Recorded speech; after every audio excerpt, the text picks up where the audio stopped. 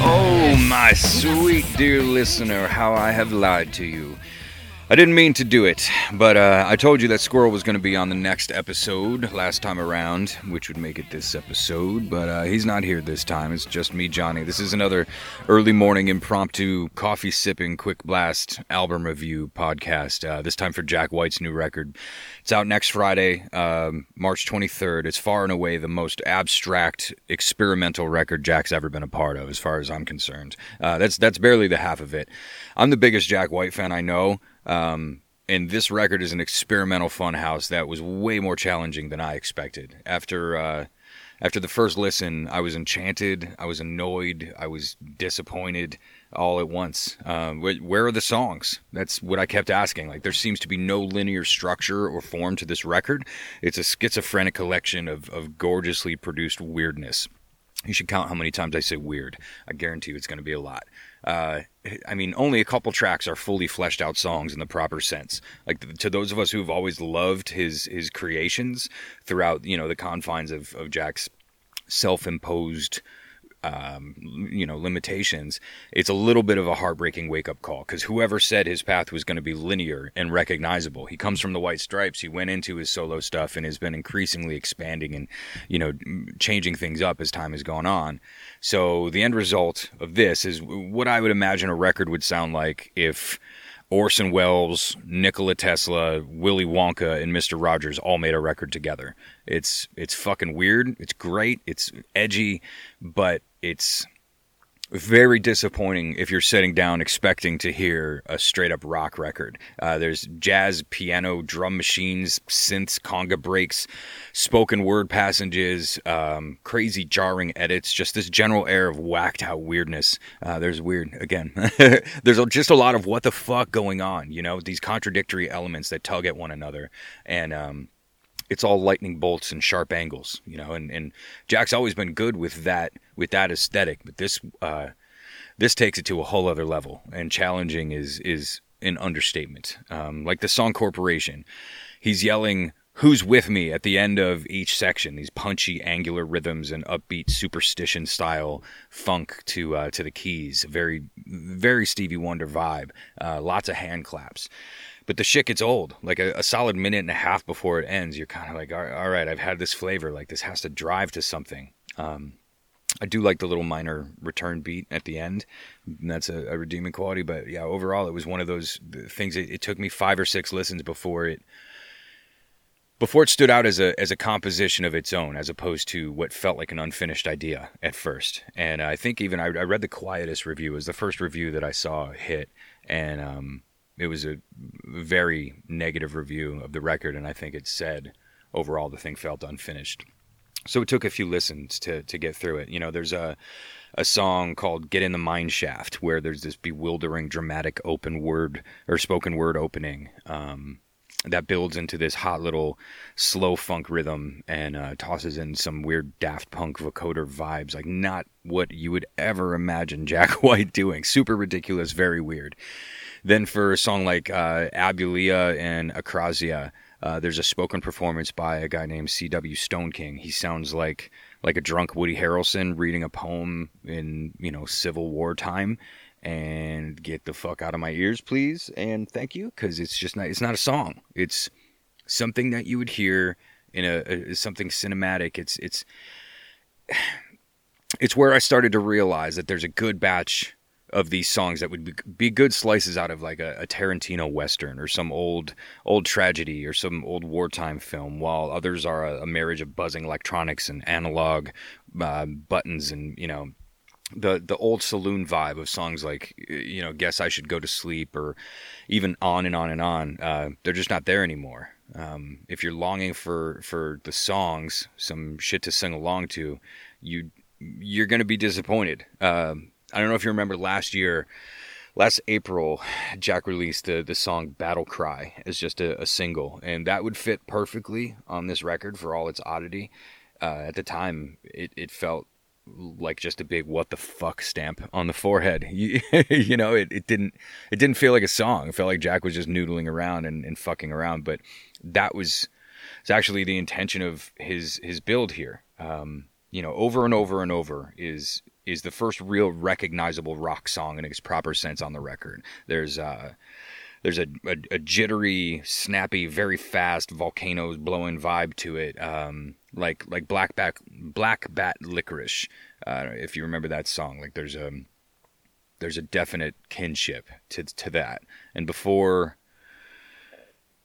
it got included on this record or recorded for this record, apparently Jack had tried tracking it with the White Stripes, with the Raconteurs, over the course of several years apparently, and even filtered it through this old abandoned project with Jay-Z that we've been hearing about, that Ray-Ban song.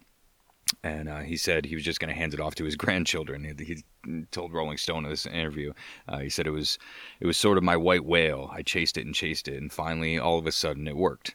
And work it does. The song fucking kills. That song, standing alone, could have opened the record and blown people away, and then I think they would have hated the rest of the record. I'm glad that it was buried somewhere. What track is it? Over and over and over. 2, 3, 4, 5, 6. So track 7. Yeah. So you get 7 songs in before there's a real upbeat rock jam that, you could hear opening the show at a Jack White concert. So Jack's always had this self-imposed discipline on technology and aesthetic. And it seems at some point in this process, he scrapped the idea of doing this super lo-fi element and went in the total opposite direction. Like, we all read the stories about how he started the new record by making demos in a rented apartment, 1 bedroom in Nashville, this little spot where he recreated his 4-track studio setup from when he was 15. I mean, this guy goes the fuck all out. Like, you got to at least admit that. So he went out of his way to begin songwriting in his head without instruments, and it seemed like the next logical step of his analog obsession, to limit himself. And he did an interview where he was talking about Michael Jackson. He had read how Michael Jackson would craft some of these songs, all of the pieces in his head and then sound them out. And you can hear it in, I think, the This Is It CDs, the extra tracks they have, where you can hear the demos where he's making the beats, making the sounds of the various sections and instruments with his mouth as he's explaining what the song's supposed to sound like. So apparently Chris Rock, of all people, was the one person who fucked Jack's head up about this process that he's had forever. Rock did a set at Third Man Records down in Nashville at their little event space and was talking to Jack about the way he makes records. And apparently he, saw the tedious process of the experience and was dismayed by it. He's like, nobody cares how it's fucking done, he said to him. And that apparently had a profound impact on Jack. He said, and I quote, "I wish he wouldn't have said that to me because it's haunting my days, because I built my whole artistic creativity on this."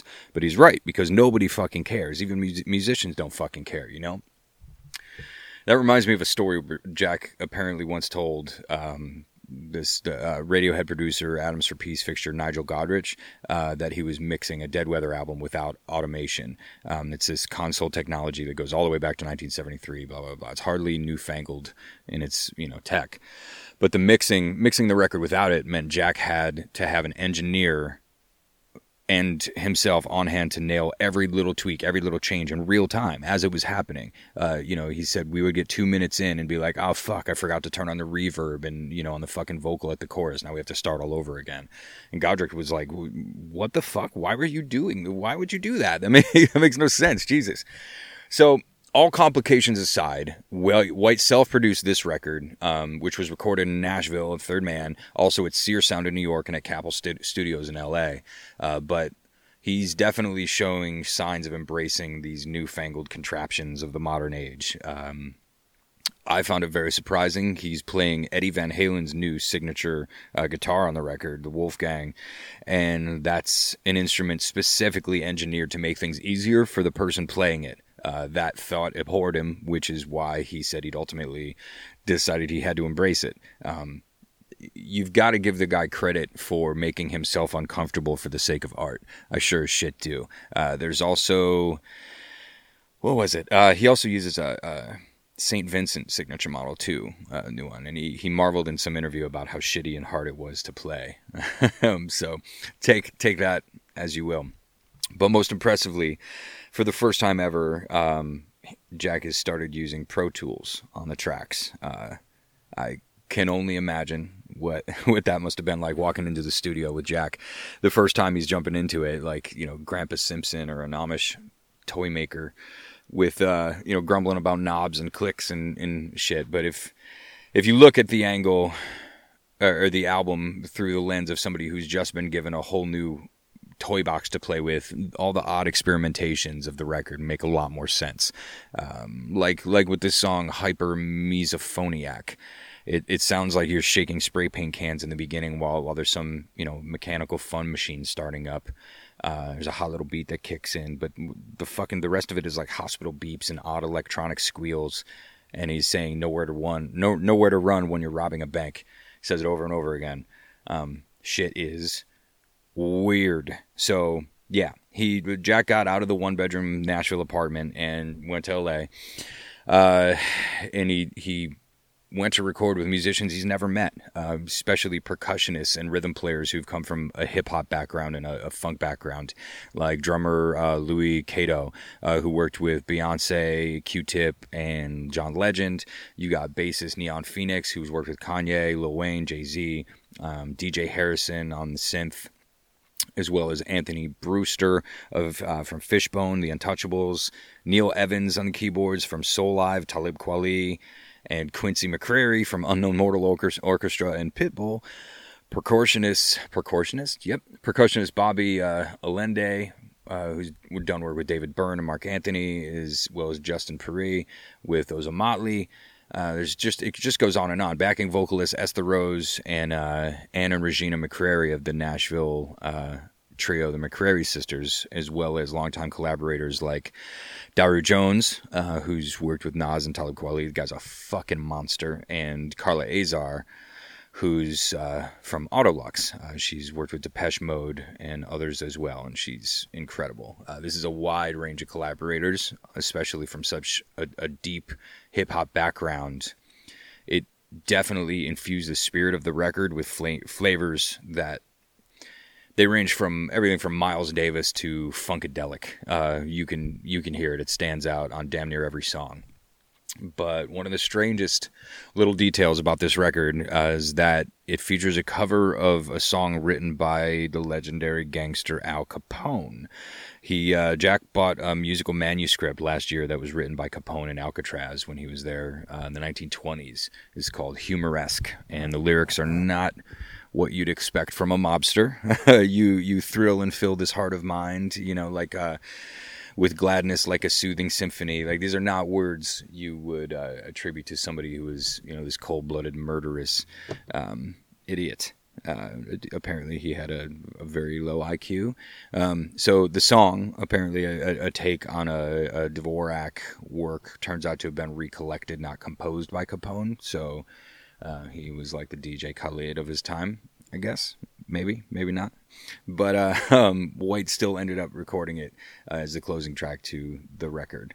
He was moved by the idea that a famous murderer had a weakness for such a gentle, beautiful song, as he called it.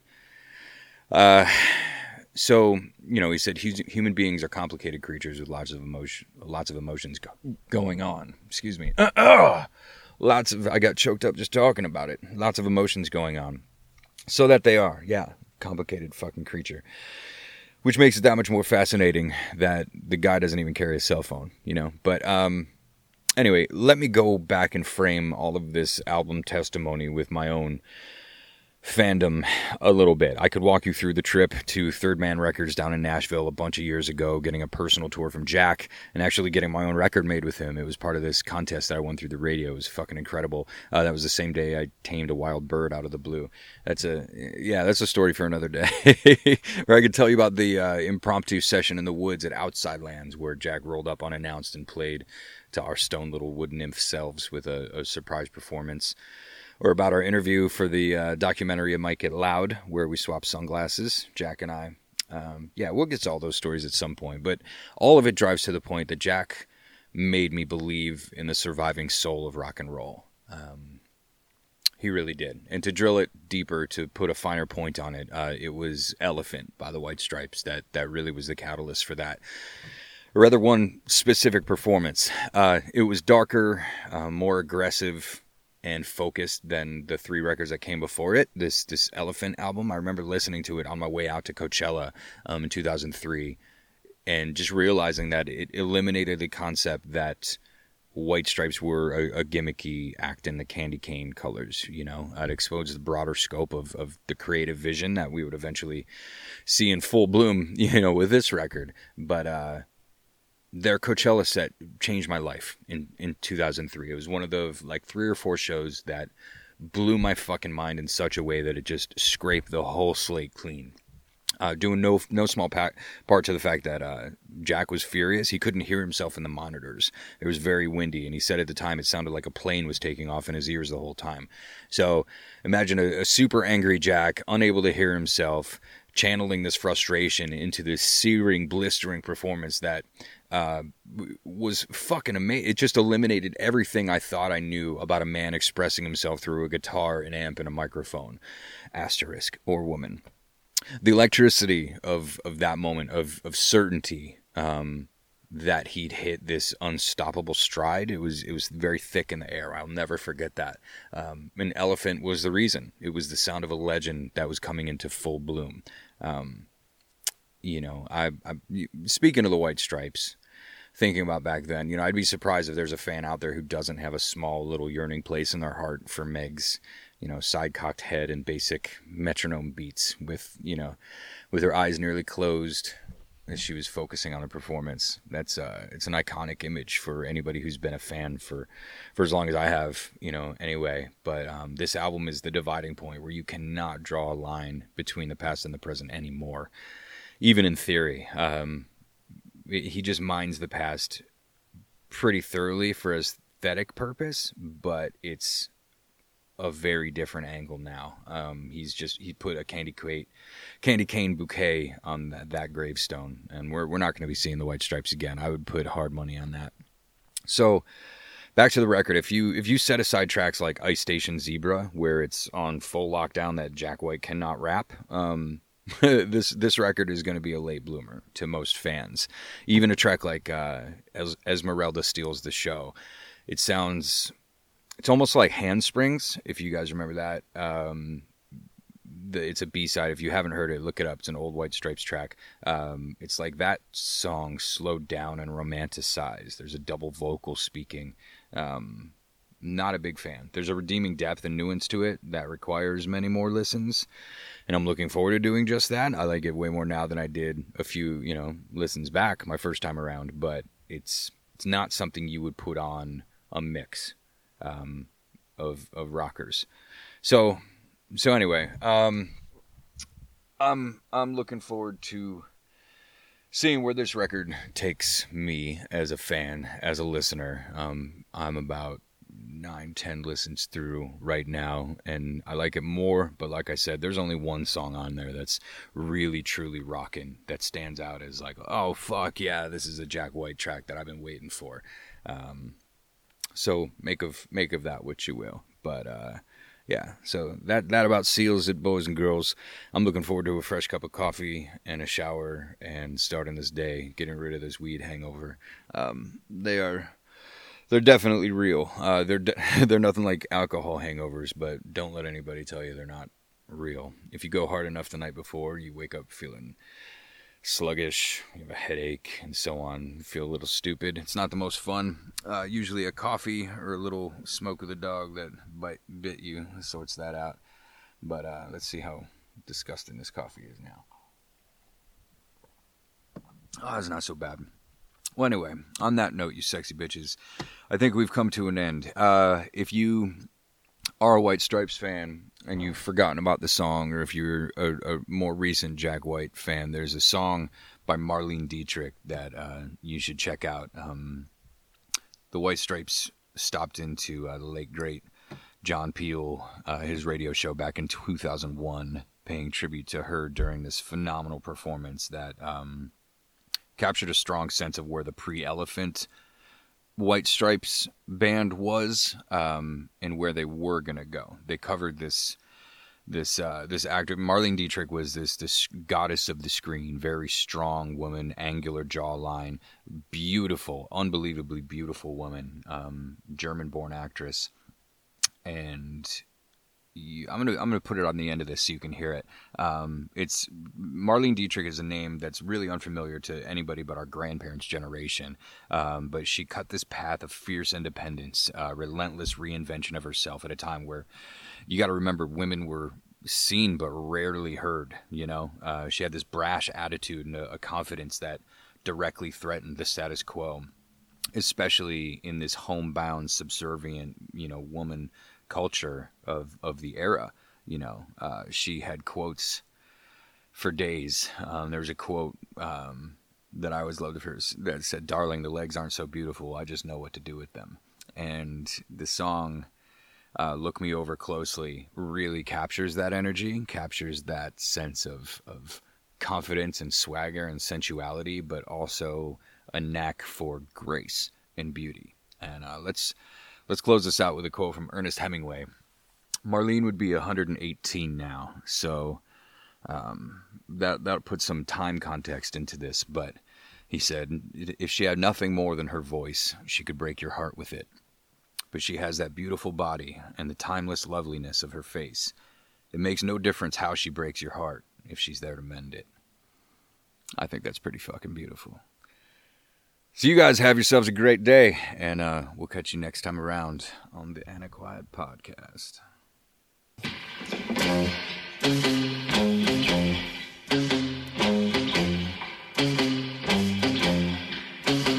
Oh, look me over closely. Tell me what you see. The lady likes to look her best before she pours the tea. You sit down and study down. That makes the evening sun go down. Oh, look me over closely. Tell me what you find. But don't be over anxious, 'cause I'm not the Marion kind. Well, I'm a pawn in a storm, and you will harbor where it's warm. In my arms, you will hide from the great big world outside.